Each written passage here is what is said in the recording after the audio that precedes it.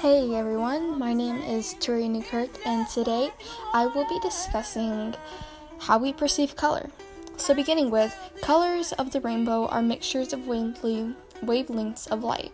So no frequency of visible light produces a white color, and the human eye and the brain can distinguish three colors of light, called primary hues, that can be used to produce most other hues.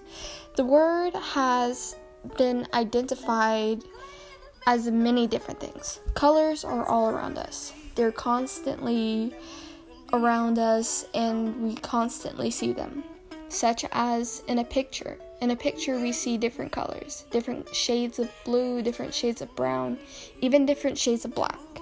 But the word hue identifies the basic color of light, such as red, orange, yellow, green, and so on.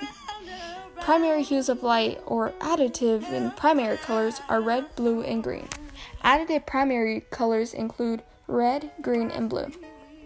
And the definition of additive primary colors is the nerves of the brain that stimulates and adds different wavelengths together so that the wavelengths appear as one color.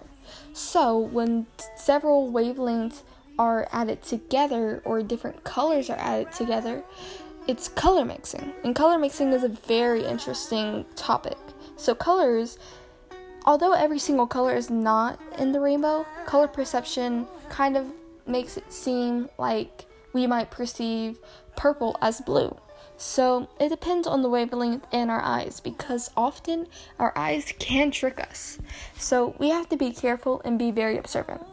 So when our eyes and brains receive a mixture of wavelengths, they translate this information into a color that is a combination of those wavelengths.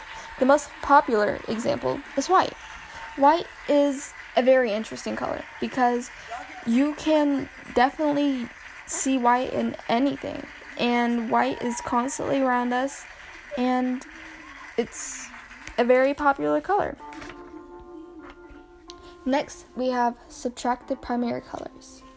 Subtractive primary colors include cyan, magenta, and yellow.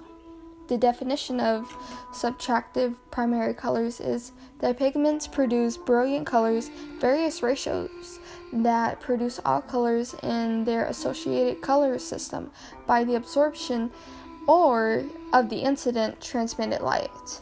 And colors can be reflected by light, which depends on the colors that are absorbed in the material.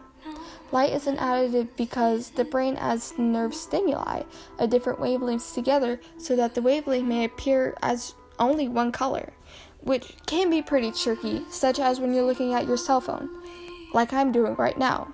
If you magnify the screen of your cell phone, you'll see that the little pixels are several different colors, such as yellow, orange, red, green, blue.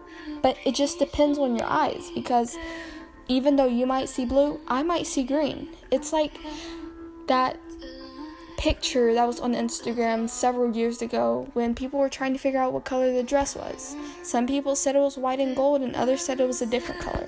Our eyes are different, and often we see different things. It's all about our perception, and sometimes we just need to understand each other better, because this is life. And although we might have our differences and we might not see everything eye to eye, we all live on the same earth, and we have to understand each other in order for us to all get along.